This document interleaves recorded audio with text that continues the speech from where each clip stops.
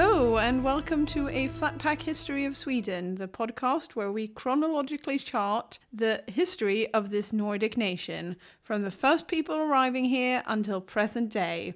I'm Elsa. And I'm Chris. And today we're going to be talking about Christianity in the High Middle Ages. We've already talked a bit in general about the start of the High Middle Ages, from the end of the Viking period up until about 1130 or so. And in the most recent episode, we had a look at most of the kings of these 100 or so years. Today we're going to talk about how Christianity really started to dominate public life from now on. Exactly, and at first glance you might think Christianity, religion, boring, don't care. But it is a vital aspect of how society functioned at this time. I don't think we properly understand medieval Swedish society, or Swedish society later on as well for that matter, if we don't take religion into account. Because, as we'll see today, it influenced so much of how society was run, how the state operated, and really how people lived their lives. Definitely, and actually some things that you think might be boring from the offset actually end up being the most fun. I remember during my undergrad when I did ancient history at university, I had to sign up for this module. I needed to find something to fit in my timetable, and I ended up picking something called Ancient Art in Context. And I hate art, but it was actually one of the most interesting modules in my whole degree. We learned all about Roman statues and how they portrayed the people of the time and how realistic they were and all this kind of stuff. And it was the best mark on grade that I had throughout my entire time at university from this thing that I felt like I just had to do just because I needed to finish my degree. And it was never something I would have picked first. And I think that's a bit like this episode. Yeah, you should never judge a topic before you really start to research it.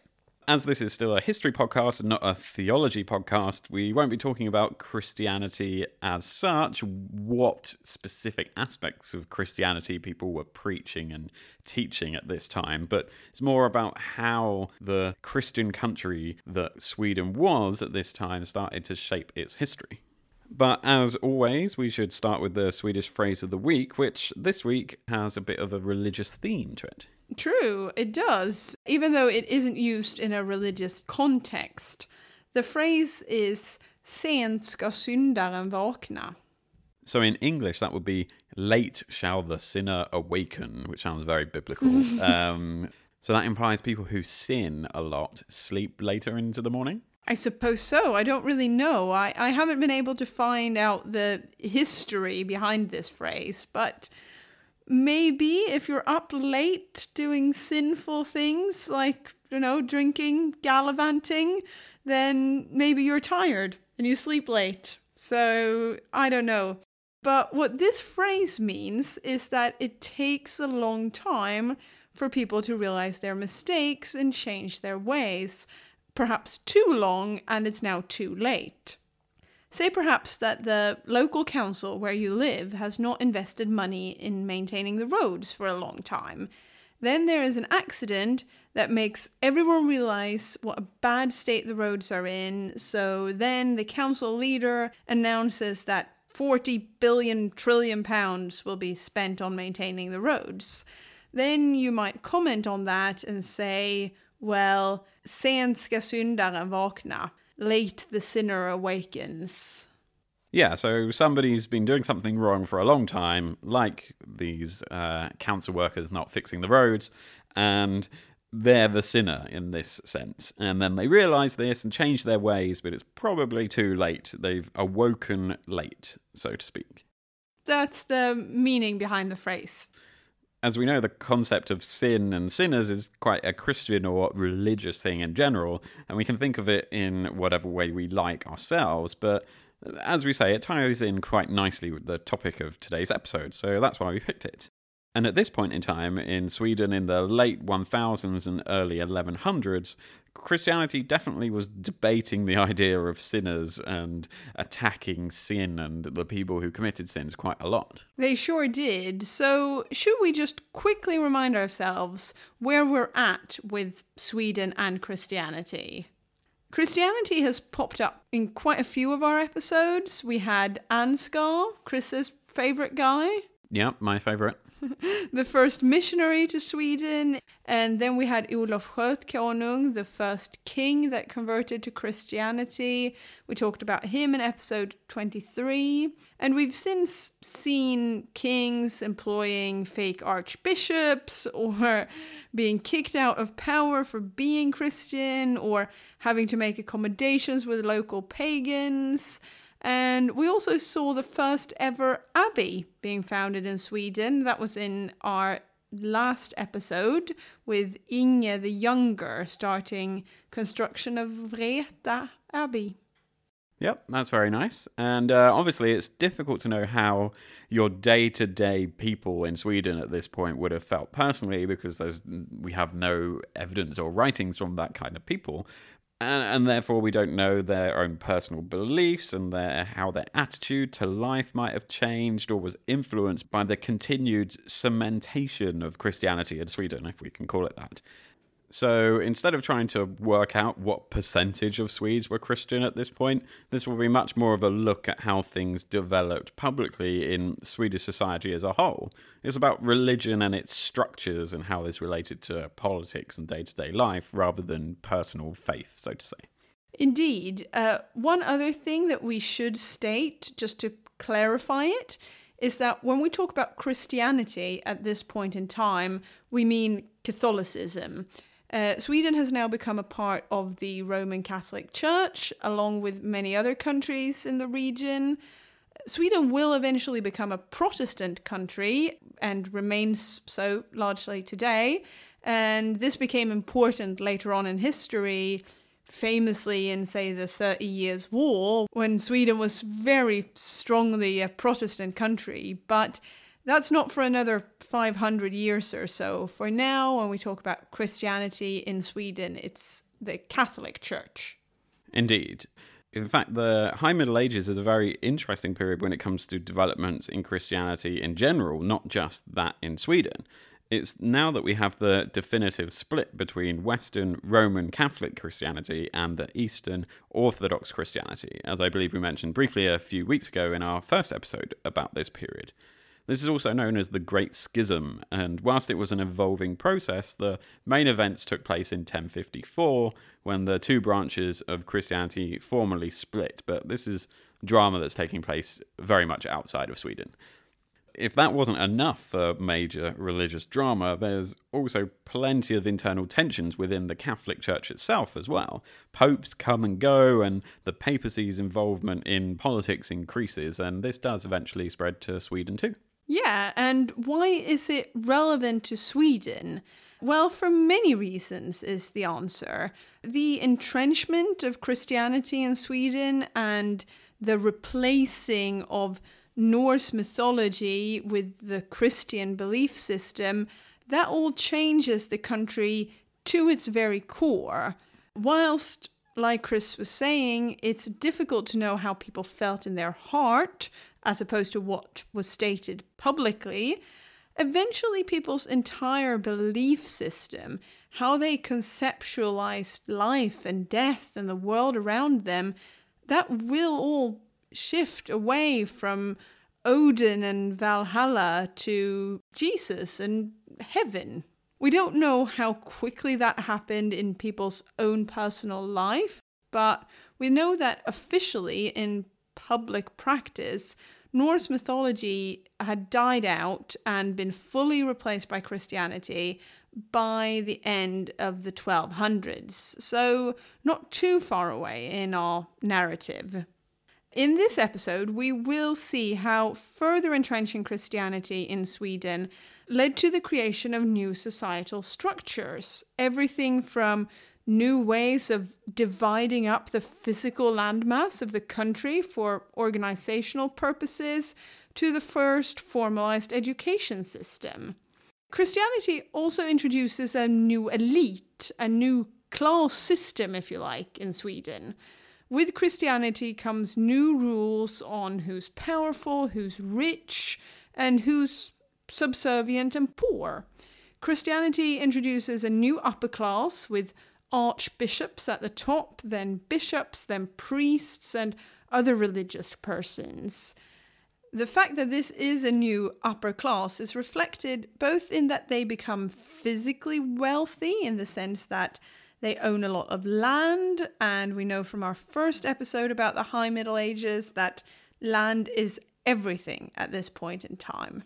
But it's also reflected in a less physical way, in that this new upper class enjoy respect, privileges, esteem, a sense of being better than compared to the rest of the population. So it's a spiritual class system as well.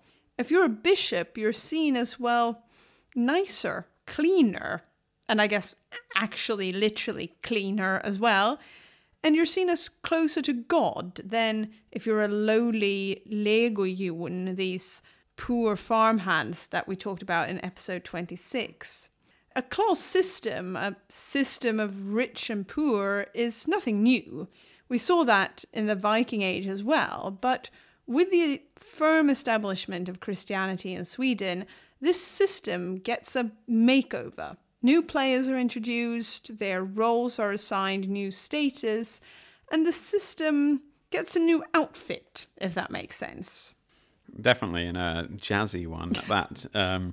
One such new player that gets involved and forms part of the new power elite is these bishops that also mentioned. A bishop is a title and a role that's still around today in many Christian churches.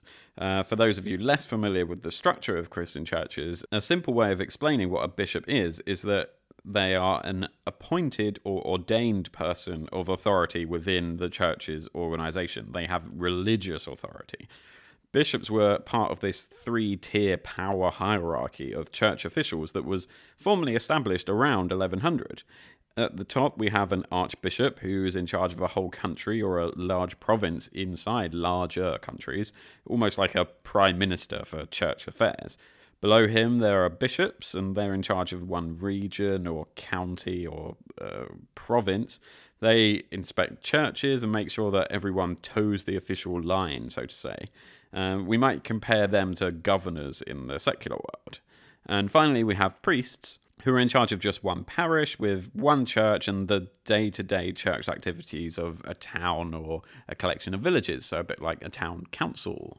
This structure that was established nearly 1,000 years ago is actually still how the Church of Sweden operates today. There's an archbishop and then 13 bishops. Although I learned recently, actually yesterday, that there are elections in the Church of Sweden for sort of like the ruling council of laymen. Yep. And these people who make all the decisions in the Church of Sweden are elected. And they almost represent political parties. So you'd have people who say, I'm the Labour Party affiliated person inside the church. Yeah.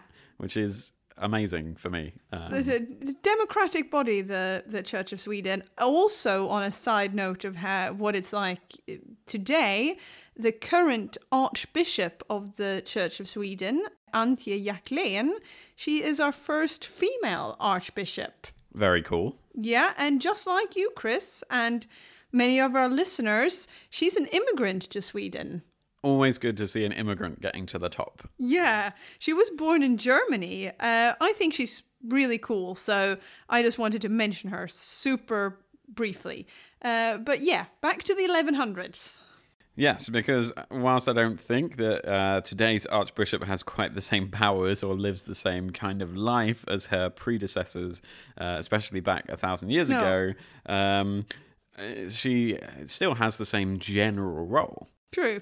I don't think she rides around on a horse quite as much as the Archbishop of the High Middle Ages did. No, that's true. But I bet she does more Zoom meetings, unlike that Bishop of Bremen who wished he had Zoom when he was staying in Germany and not coming to Sweden.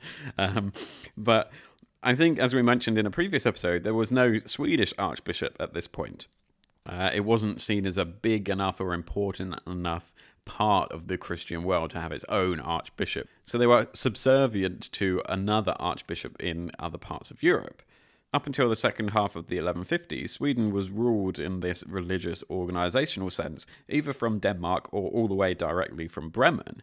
Hence why we got all that lovely detail from Adam of Bremen when he was talking about his own area, so to speak. It was the area that the Archbishop of Bremen was directly responsible for. Whilst there was no local archbishop with the top guy, so to speak, being based abroad, there were Swedish bishops working locally, and they quickly become very wealthy. They owned a lot of land in important locations, like in Sigtuna, and as such, they had access to a power base, both in terms of resources and subservient labourers. Their wealth meant that bishops could live pretty much like the kings at the time in terms of how much physical goods they had to help sustain them.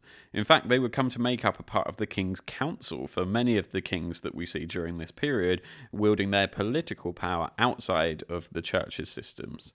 Adam of Bremen writes that as early as 1050, Sweden had 4 bishoprics. I think we read out this list in a previous episode. So each of these areas would have a bishop in charge of them, that being Birka, Hälsingland, Sigtuna, and Skara. And the number of these bishoprics would increase over time, and the exact geographical area that they encompassed would change and grow as well, until eventually we reached the 13 bishoprics with the 13 bishops that Sweden has today. Yeah, but the bishops in the late 11th and early 12th century, they were nomadic. It wasn't until after the 1150s that they started to be more permanently based in one town. A town that then often got like an extra fancy church, more like a cathedral, built to symbolize the permanent presence of a church authority. Yeah, it's like when we went to Sigtuna, there was one church that was more fancy than the others, and the bishop had his residence over the lake. So yeah, it's that sort of thing. Yeah, but instead, during the period we're talking about, the bishops rode around, inspecting churches and priests, staying just with the local priests, and they were constantly checking on how things were going and making sure that everyone just stayed on board with the Christian faith. This is a sign that Christianity and the organization and authority of the church still wasn't to be taken for granted in Sweden. The bishops couldn't rest and just trust that out in the villages and on the farms, people were just getting on with being Christian and obeying the church. But instead, they had to constantly be vigilant about what was going on. And as we'll see later in the episode, they also had a material reason to go and collect the money that was going to be donated to the church. True. Donated in quotation marks, Yeah. I think, a lot of the time. But yes, the kings of this period actually lived and ruled in a way that was quite similar to how these bishops were operating. They couldn't just sit at home and hope that everyone and all the powerful nobles around the country were listening to their rules and obeying the laws. They had to go out and make sure that people were obeying them too.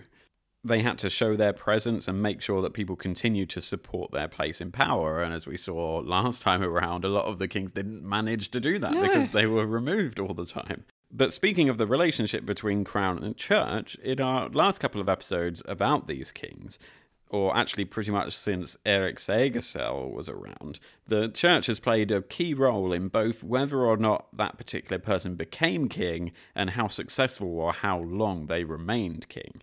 We saw last time that it's become very important whether a king is Christian or not, or in some cases whether they were pagan or not. In fact, it's actually not until we start to get kings that are Christian that we can start to talk about Sweden really having a royal structure as such too. It's not until people like Erik Segersäll, who was at least partly Christian, and Olof Rödkonung, who was definitely Christian, that we have powerful people who are able to gather enough power to call themselves king of all of Sweden. And Christianity played a part in this power structure. And since Sweden has remained a Christian country since then, it's also been hugely important in making sure that they're remembered at all, and why people like Adam of Bremen were writing about these kings to begin with. But looking at everything in total, being Christian wasn't solely a positive thing for kings at the time, as we saw with Halsten, Arnund Gorska, and Inge the Elder. It can put you at odds with the local population, or at least a great important chunk of it, especially the ones who are still fervently pagan. What we're talking about here, the connection between Christianity and the monarchy, is something that will become a running theme in Swedish history from now on.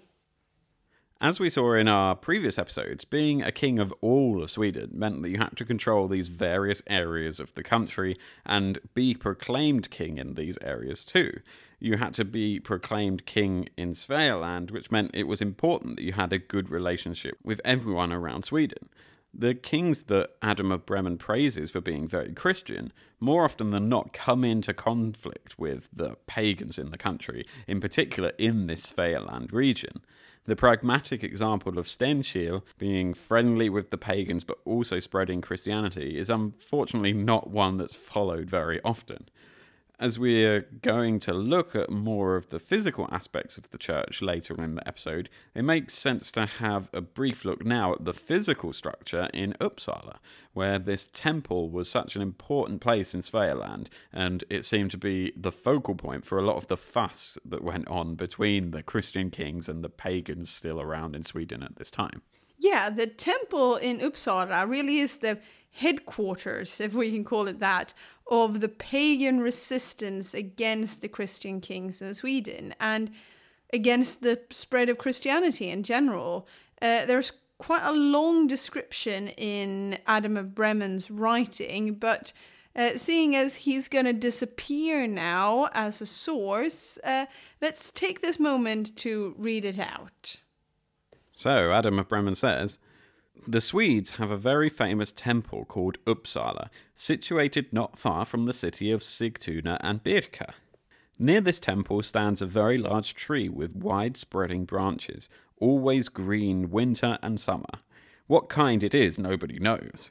There is also a spring at which the pagans are accustomed to make their sacrifices, and into it to plunge a live man, and if he is not found, the people's wish will be granted. A golden chain goes around the temple. It hangs over the gable of the building and sends its glitter far off to those who approach, because the shrine stands on level ground with mountains all about it like a theatre. In this temple, entirely decked out in gold, the people worship the statues of 3 gods in such a way that the mightiest of them, Thor, occupies a throne in the middle of the chamber. Wotan and Fricko have places on either side. The people also worship heroes made gods, whom they endow with immortality because of their remarkable exploits, as one reads in the Vita of St. Ansgar, they did in the case of Eric. For all their gods, there are appointed priests to offer sacrifices for the people. If plague and famine threaten, a libation is poured to the idol Thor. If war, to Wotan. If marriages are to be celebrated, to Fricko. It is customary also to solemnize in Uppsala at 9-year intervals, a general feast of all the provinces of Sweden. From attendance at this festival, no one is exempted. Kings and people all and singly send their gifts to Uppsala, and what is more distressing than any kind of punishment, those who have already adopted Christianity redeem themselves through these ceremonies. The sacrifices of this nature. Of every living thing that is male, they offer 9 heads, with the blood of which it is customary to placate gods of this sort. The bodies they hang in the sacred grove that adjoins the temple. Now, this grove is so sacred in the eyes of the heathen that each and every tree in it is believed divine because of the death or putrefaction of the victims. Even dogs and horses hang there with men. A Christian 72 years old told me that he had seen their bodies suspended promiscuously. Furthermore, the incantations customarily chanted in a ritual of this kind are manifold and unseemly. Therefore, it is better to keep silent about them. Wow, Adam of Bremen is not happy about what's going on at this pagan temple in Uppsala. No, but I like the image of a golden chain being wrapped around the temple. That temple is blinged. But Pimp my temple. Bling my temple, yeah. But in all seriousness, this goes to show sort of what Christianity was up against in Sweden. Yeah, that's why the Christianity also had to be pretty jazzy, at least in some ways, because would you go to the Golden Temple down the road, or what's Christianity going to offer you? Yeah, well, around this time that we're talking about now, we really see an explosion in the physical structures that are there to compete with the likes of the temple in Uppsala. In 1060, right when Stenkiel became king in our last episode, the first stone church in Scandinavia was built in Dalby, then in Denmark, now in Sweden, right outside the modern-day town of Lund. And last week we saw how Sweden built on that foundation, pun intended, as King Inge the Elder and his wife Helena built Vreta Abbey, Sweden's first abbey and nunnery. Vreta is located in the county of Östergötland, sort of between Lake Vättern and the Baltic Sea, north of a town called Linköping. Something we didn't mention last week was that it seems that Helena also entered the abbey and lived there as a nun after her husband, the king, had died. So she really does seem to have a strong connection to the place. It wasn't just Inge's work. No, she's getting involved, and it shows you how important people were closely connected to these big advancements in Christianity in Sweden. And we said last week that the abbey was probably founded in around 1100. That's because we know it was ordered by the Pope at the time, Pascal II, who became Pope in 1099. Inge was only king for another 10 years or so a lot of historians place it early on in Pascal's papacy because he probably had a few ideas about how to stamp his authority on Christianity at the time and make a name for himself by ordering a construction of a lovely new first abbey for Sweden. The abbey itself doesn't appear to be especially grand or important compared to other abbeys around Europe, but it was an important step for Christianity in Sweden. In addition to being the first abbey, it was also the first nunnery, and Vreta was a house of Benedictine nuns until 1162, when it was turned into a Cistercian nunnery, and a lot of royal Swedes seem to have had associations with it over the first few hundred years of its life, but the difference between the two types of nunneries isn't really that important for our story.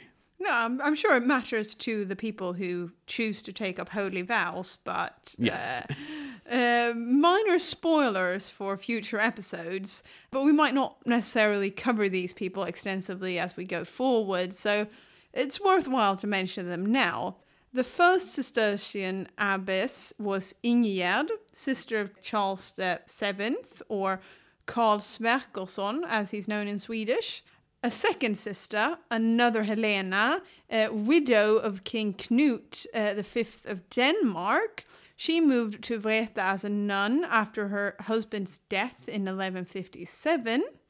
And then when we get into the 13th century, the Swedish princess Helena Sverkersdotter was one of the abbesses. So Vreta certainly has some decent prominence, especially over the next 50 or 60 years in our chronological journey. Although it seems to help if your name is Helena. Yeah, because that's three of them now. But the abbey didn't just serve the royal families in life, it also helped them in death. The abbey's church is the burial place of the king Inge the Elder, plus upcoming kings Philip, Inge the Younger, and Magnus II, plus Inge the Elder's son Ragnvald, who you might remember died before he was able to accede the throne. Unfortunately for those of us in Sweden now, we can't go and have a look at most of this abbey because the original buildings burned down in the 1200s. They were later rebuilt, but over the following centuries, most of these buildings were allowed to fall into disrepair, meaning that the church is the only major building that still stands. It still very much is a place of active religion, but when we're talking about the whole complex of what would have been there, there's not very much left. The only other building that's completely preserved from that time is the barn, of all places. So, interestingly, when they started to build the tower of nearby Linköping Cathedral a lot later on in history, they actually used stone from the old refectory at Vreta. Oh, wow. vandals. Yeah, well, the Catholic Church likes to take nearby sources of building material to build its things. A lot of the stuff in the Vatican is built from old Roman stuff, just nearby source of good building material. Yeah, well, that's handy, I suppose. It is interesting to contrast these big building projects to the pagan temple at Uppsala, for example. Remember, Inge the Elder is building the abbey at Vreta after he has had to retake his throne after being overthrown by some pagans. So this is also a big political statement for him to make.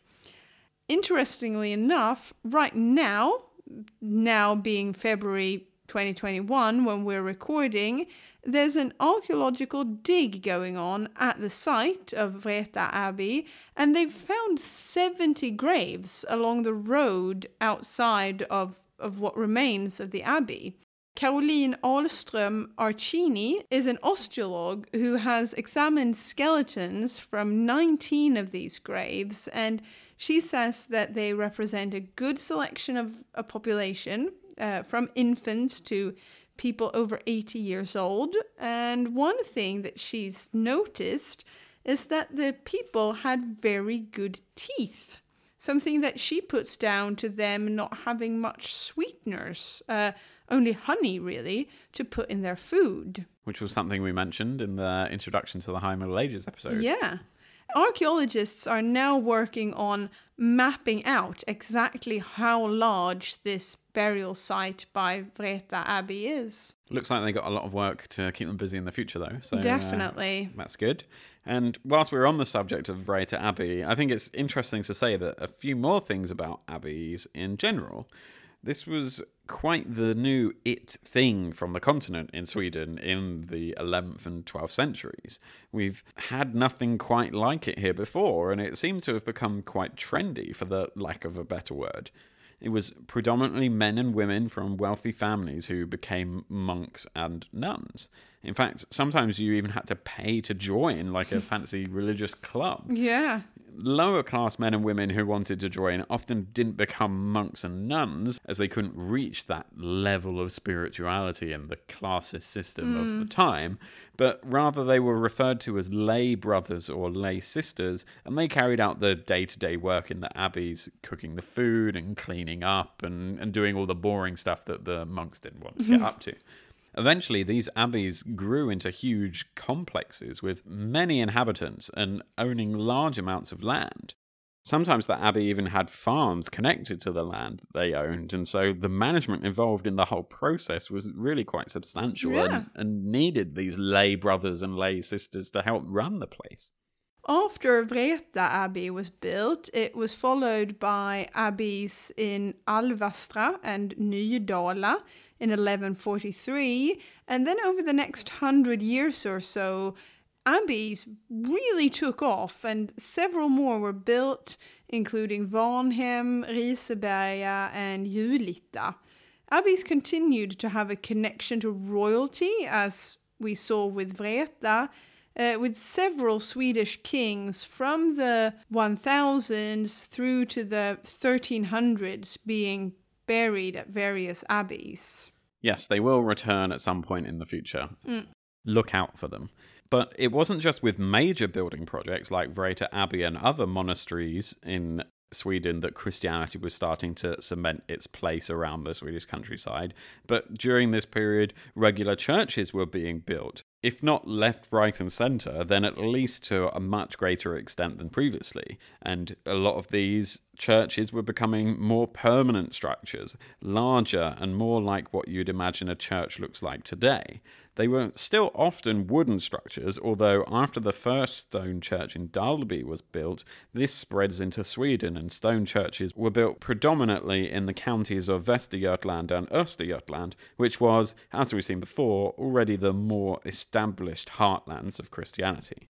The construction of these fancy new stone churches were often financed by wealthy locals who were keen to become friends with this new upper class of religious people in the area that the bishops and priests represented.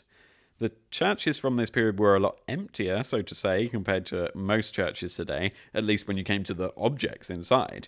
There was less stuff around, to put it quite simply. Most churches would contain a baptismal font and a crucifix. That was sort of the bare minimum. And then maybe a vessel of some sort to serve Holy Communion from, a bell, an altar, and more often than not, only one book. And perhaps surprisingly, that wasn't even the Bible, but rather something that was called a missal, or missale in Latin. And this is a book that contains all the holy texts and songs that are read out during a mass. So it's a bit like a prayer book and a Bible combined. Yeah. I mean, I'm sure a couple of churches had a Bible as well. Oh, yeah. I was a bit surprised when I thought, if you're only going to have one book in a church, maybe spring for the Bible, but that's not how they did it. It wasn't just because churches was springing up across the Swedish countryside that Christianity was starting to leave physical traces in the country. It also had an impact on how the country was divided for organizational purposes. Now, in general, when we talk about Christianity changing Swedish society at the time, one thing that's important to understand is that Christianity is, and was to an even greater extent in the Middle Ages, an organized religious system. It's dogmatic. It comes with a set of rules that tells you how to structure your life. It tells you to work on weekdays and rest on Sundays. It tells you to organize yourselves into congregation, worship together, and celebrate Mass like this, and have a priest, and so on and so forth. And in this aspect of being organizational and dogmatic, it's very different to Norse mythology, which didn't have that organizational structure at all. But with Christianity expanding in Sweden, the need came for the religious authorities to structure the whole business of being a Christian country. All these churches were being built, so it was important to decide who belonged to which church. I mean, if nothing else, to make sure that people went to Mass. Christianity now also had to establish a sort of HR department in Sweden and structure things like which priest worked in which churches and their priests belonged to which bishopric, and so on. I mean, organizational management was needed, quite frankly. And boy, organization through Christianity we got in Sweden. Yeah, we did indeed. And shout out to anybody who works in HR, because from reading this, it's made me appreciate them even more. Yeah. Extra shout out if anyone works with HR within a sort of religious organization, because that seems tricky. Yeah, and when we're looking at this point in time in Sweden, the most important aspect of this new organisation was how the country was divided into these parishes, a process that had begun already in the early 1100s. Which parish, or socken in Swedish, you belonged to determined which church you went to, as Åsa said, but it was also a further denomination that was used for everything from legal to taxation purposes.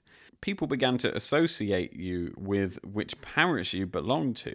And remember, this is a time way before we have addresses or postcodes or anything like that to determine where you live.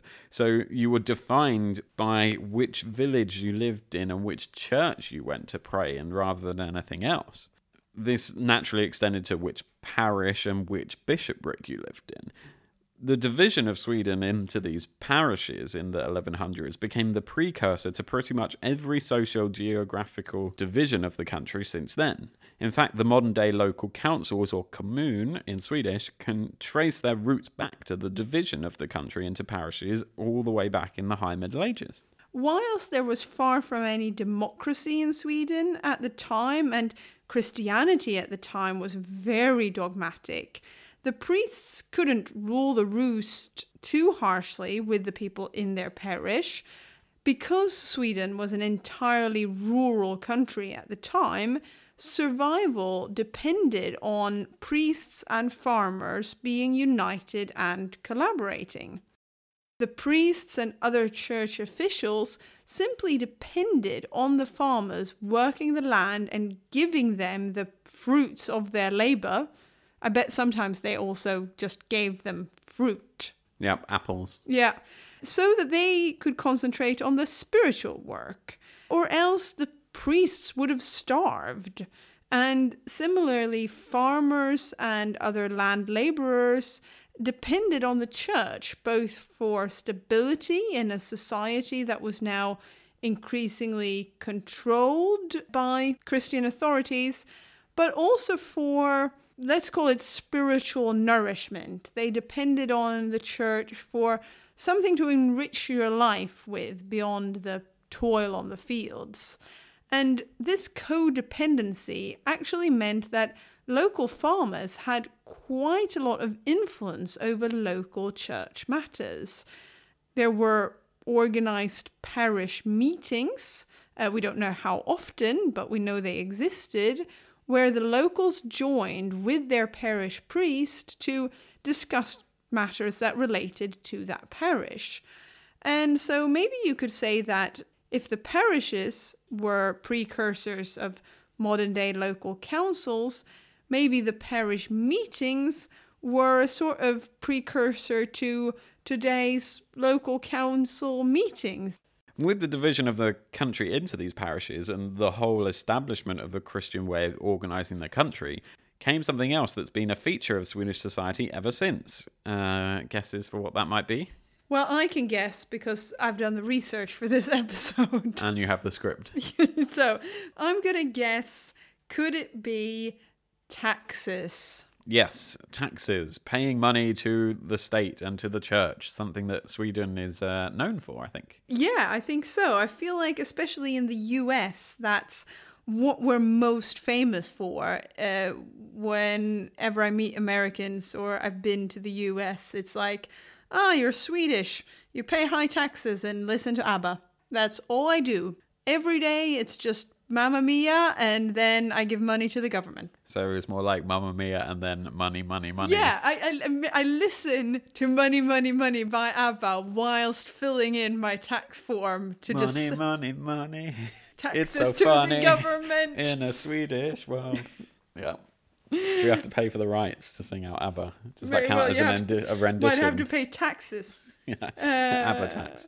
Well, we're a fair few hundred years away from Mamma Mia or any ABBA song, but the taxes are here. Slightly less time before Waterloo, though, if we're talking ABBA. Waterloo. Please stop singing ABBA. Gonna stop singing and do the pod. And now, dear listeners, you understand why Chris and I don't have a music podcast, but a history podcast. Yes. Tell the listeners more about how taxes were introduced to Sweden. Well, we know that some kind of tax system existed during the Viking period as well, where locals had to provide resources and manpower to local chieftains. But during the High Middle Ages, and with the help of this established Christian organisation of Sweden, this becomes more formalised and prescriptive. A taxation system that was now introduced by the church was called tionde, which literally means a tenth. And that was quite simply what it was. You would give a tenth of what you earn to the church. There was a similar system in the English-speaking world, and still exists today, where if you belong to certain Christian denominations, it's referred to as a tithe. So to pay a tax to the church in this manner is to tithe. The practice is based on a passage from the Bible, and it's been around as a Christian practice for some time already, but was properly introduced to Sweden in the 1100s. As a matter of course, because the nature of Swedish society at the time, the vast majority of this tax was paid to the church in actual stuff, not in money.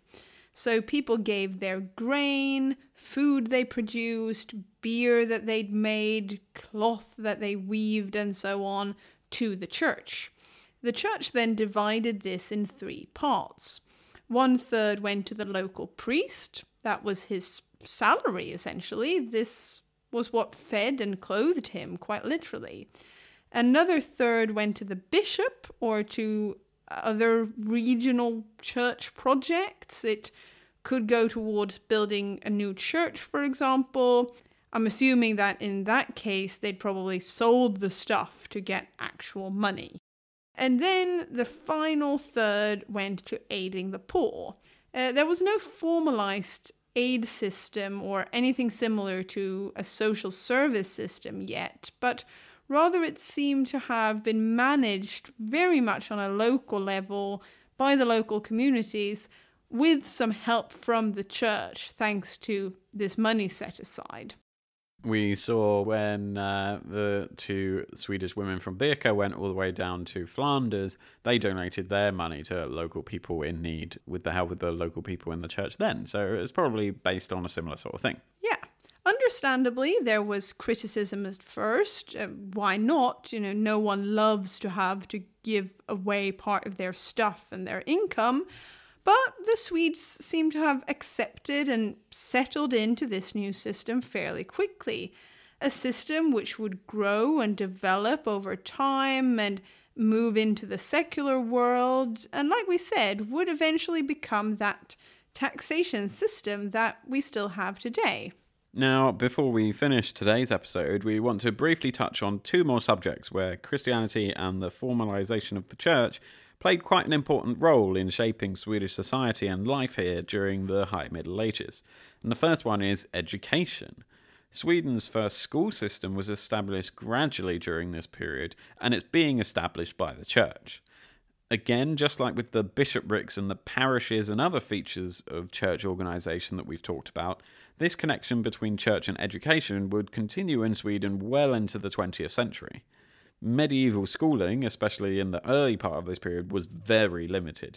We're talking about a very select number of boys and young men receiving this education from the church, and it was the sole purpose of training them to work within the church system itself, mainly as priests. So it's a bit like an apprenticeship or a trade school, rather than just publicly educating all the kids in the village. Most boys and girls would instead receive an informal, practical education conducted by their parents and other adults around them in their homes and on the farms, where they would learn the skills they needed to survive in a rural society. Even for the very few boys and young men who went into formal education within the church, schooling was limited. Throughout this period, the church in Sweden struggled with not having enough priests and consequently not having enough teachers. The church was expanding rapidly on all fronts in Swedish society, as we've seen, and they were simply spread quite thin when it came to resources to do all that they wanted to do. Nevertheless, the schools that were established around the main church in a bishopric. Here, boys would learn from the age of around 7 subjects such as grammar, logic, rhetoric, Latin, and of course Christianity as a whole. They were also taught singing, which would have helped them to sing ABBA, and is also something I must have skipped that, I think, that lesson. When you went to church school in medieval Sweden. Yeah, I missed the singing classes. And this is still taught in the Catholic Church today, and an important part of Mass. It's not clear exactly how many years a boy would stay in this kind of school. It seems to have been determined to a large extent on a case-by-case basis.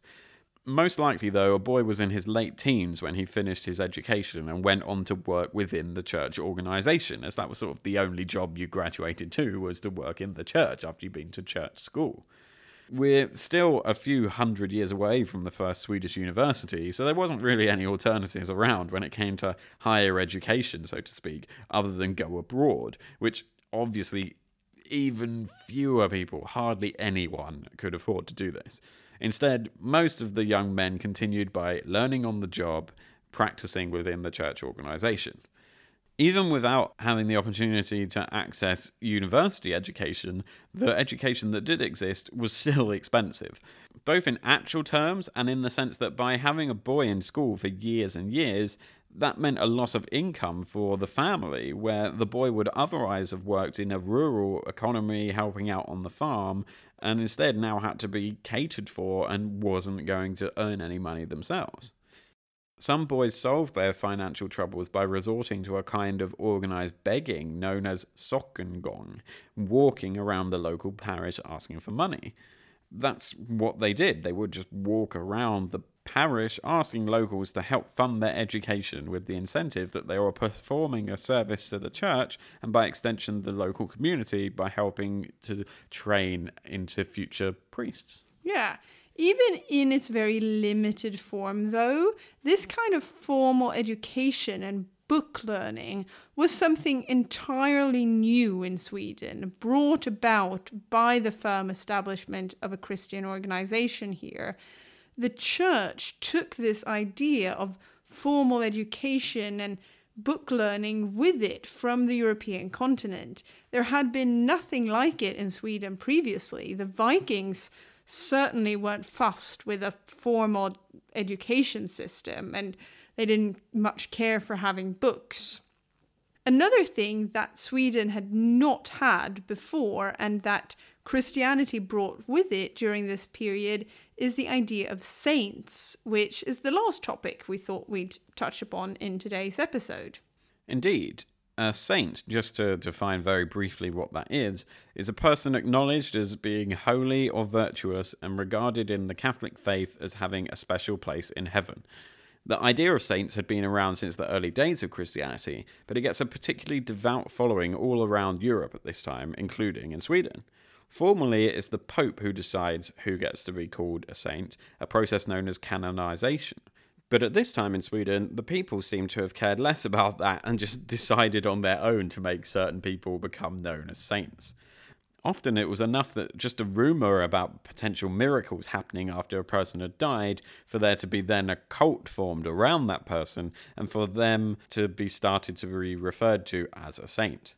This is the case of the saint Elin, or Helena, as she's sometimes called in more Latinized versions, who was supposedly a rich widow from Västergötland who lived around this time. Her son-in-law was an abusive husband and was eventually killed. His family suspects his mother-in-law, Elin, who flees her home and goes on pilgrimage to the Holy Land. When she comes back, she's attacked and stabbed to death with a sword on her way to church. And this tale, even though it seems like it might be a bit thin for us as a basis for calling someone as a saint, is enough for a cult to form around Saint Elin, at least locally in Västergötland. As a matter of fact, such local cults were often encouraged by local priests and bishops as a way to entrench the Christian faith in the mind of the locals and give sort of like a inspiration of how holy you could be. Look, you'll be remembered if you're as super Christian as Helena. Exactly. The priests, bishops, and even kings seemed less bothered with the religious aspect of Christianity and used it more as a way to strengthen the power and authority of the church, to the point that they could even order a local saint to be worshipped in a particular area that they felt needed firming up in the locals' attitude to Christianity and therefore help increase their own political power on the people as well. There were several of these unofficial saints being worshipped in Sweden during the High Middle Ages. Often they seem to have been missionaries or wealthy men or women in that area. The Pope only formally recognised one Swedish saint from the Middle Ages, Saint Birgitta, or Bridget as she's sometimes called in English, who we'll most likely dedicate probably an entire episode to in the future, but she isn't born until 1303, so we're not quite there yet. Of course, Ansgar was made a saint before we reached the Middle Ages, and he was being made a saint because of his work in Sweden, but he wasn't Swedish himself, and he became a saint quite a while ago, in just after his death in 865. Fun fact, Sweden actually got a new saint quite recently. Nice. Yeah, in the sense that a Swedish person became canonized. Elisabeth Hesselblad, born coincidentally in Västergötland, but in 1870, she was a nurse and a Catholic nun who re-established the nunnery order of Saint Birgitta. She also hid and protected Jews in Rome during World War II, and Elizabeth Hesselblad died in 1957 and was canonized by Pope Francis in 2015, so just a few years ago. Wow, maybe we'll cover her when we reach the 20th century.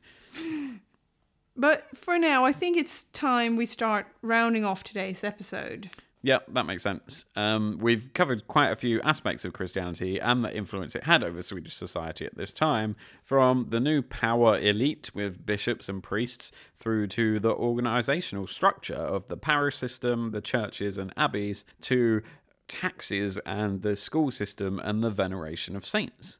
As we continue to navigate our way through Sweden in the Middle Ages, it's worth keeping in mind these things and the fact that Sweden was from now on a religious country where the organisational authority of the church penetrated almost every aspect of the society. Definitely. And Sweden is now also very much a part of a larger Roman Catholic structure that covers all of Western Europe. So we're much more closely tied to the continent from now on in that sense. These developments that we've talked about today largely happened as a consequence of a strengthening of the church and the papacy in general across Europe at this point in time. The Catholic Church and the papacy is now much more of an independent power factor. Sweden was still a peripheral piece of this European Roman Catholic power network.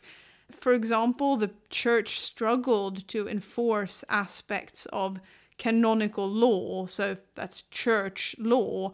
They struggled to enforce things like that priests were meant to live in celibacy and not have any children. It seems like many Swedish priests and bishops simply ignored that fact. There are many stories of them being married and having several children. It got a bit better after a church meeting as late as 1248, when the papacy sort of said, hey, Sweden, you kind of have to start living by the word of our religious law now and, stop marrying people if you're a priest. But during this period that we've been talking about, the late 1000s and early 1100s, the popes were often quite annoyed at the Swedish church officials for not living according to the law. But nonetheless, even with such issues, there is now a strong connection with the rest of Western Europe, and how the Swedish state develops will be impacted by developments in Catholic Europe as a whole. Yes, Sweden is very much a part of this wider European network at this point.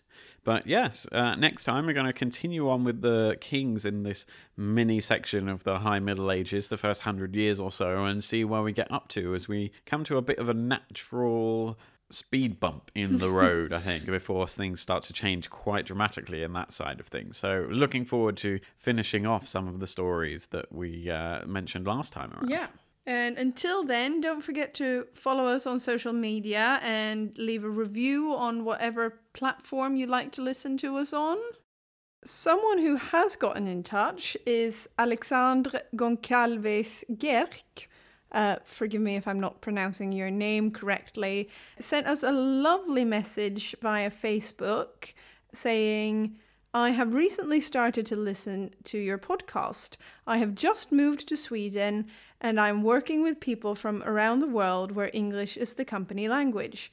Your podcast is helping me to catch up on both Swedish history and English listening. The episodes are superb and nice. Thanks for the initiative. But thank you for your lovely message, Alexandre. Yes, thank you very much for that message. And we have another message for you, which you've probably heard or at least seen before in the last couple of weeks, is that we're going to be speaking at Intelligent Speech Conference, which is super exciting. That is very exciting. Yeah, so it's a conference for podcasters and educational content creators coming up in April, on the 24th of April. And we're going to be speaking about Sweden in the Second World War.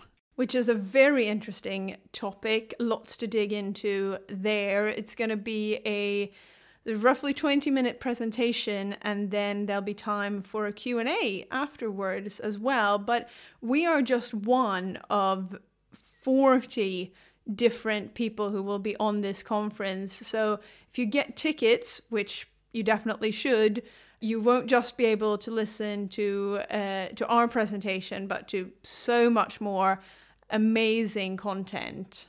Yeah, we'll put a link in the episode description and on our social media and Facebook, which has been up a couple of times already, but it's good to remind you. So if you can come along, please do. If not, we'll cover it at some point in about 6 or 7 years' time in the podcast. And also just to clarify, by coming along in this pandemic world, that means to log into an event on your computer. The conference is entirely digital, so no need to leave from anywhere, from wherever you are. You can attend this conference online. But I think that's it for today. Yeah, that is bye-bye from us. Bye-bye. Hej då.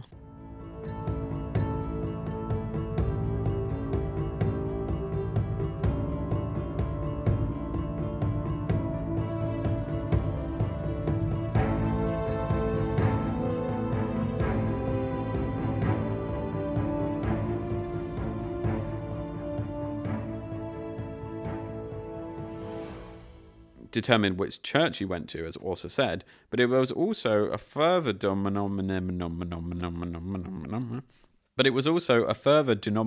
that was used for everything from legal to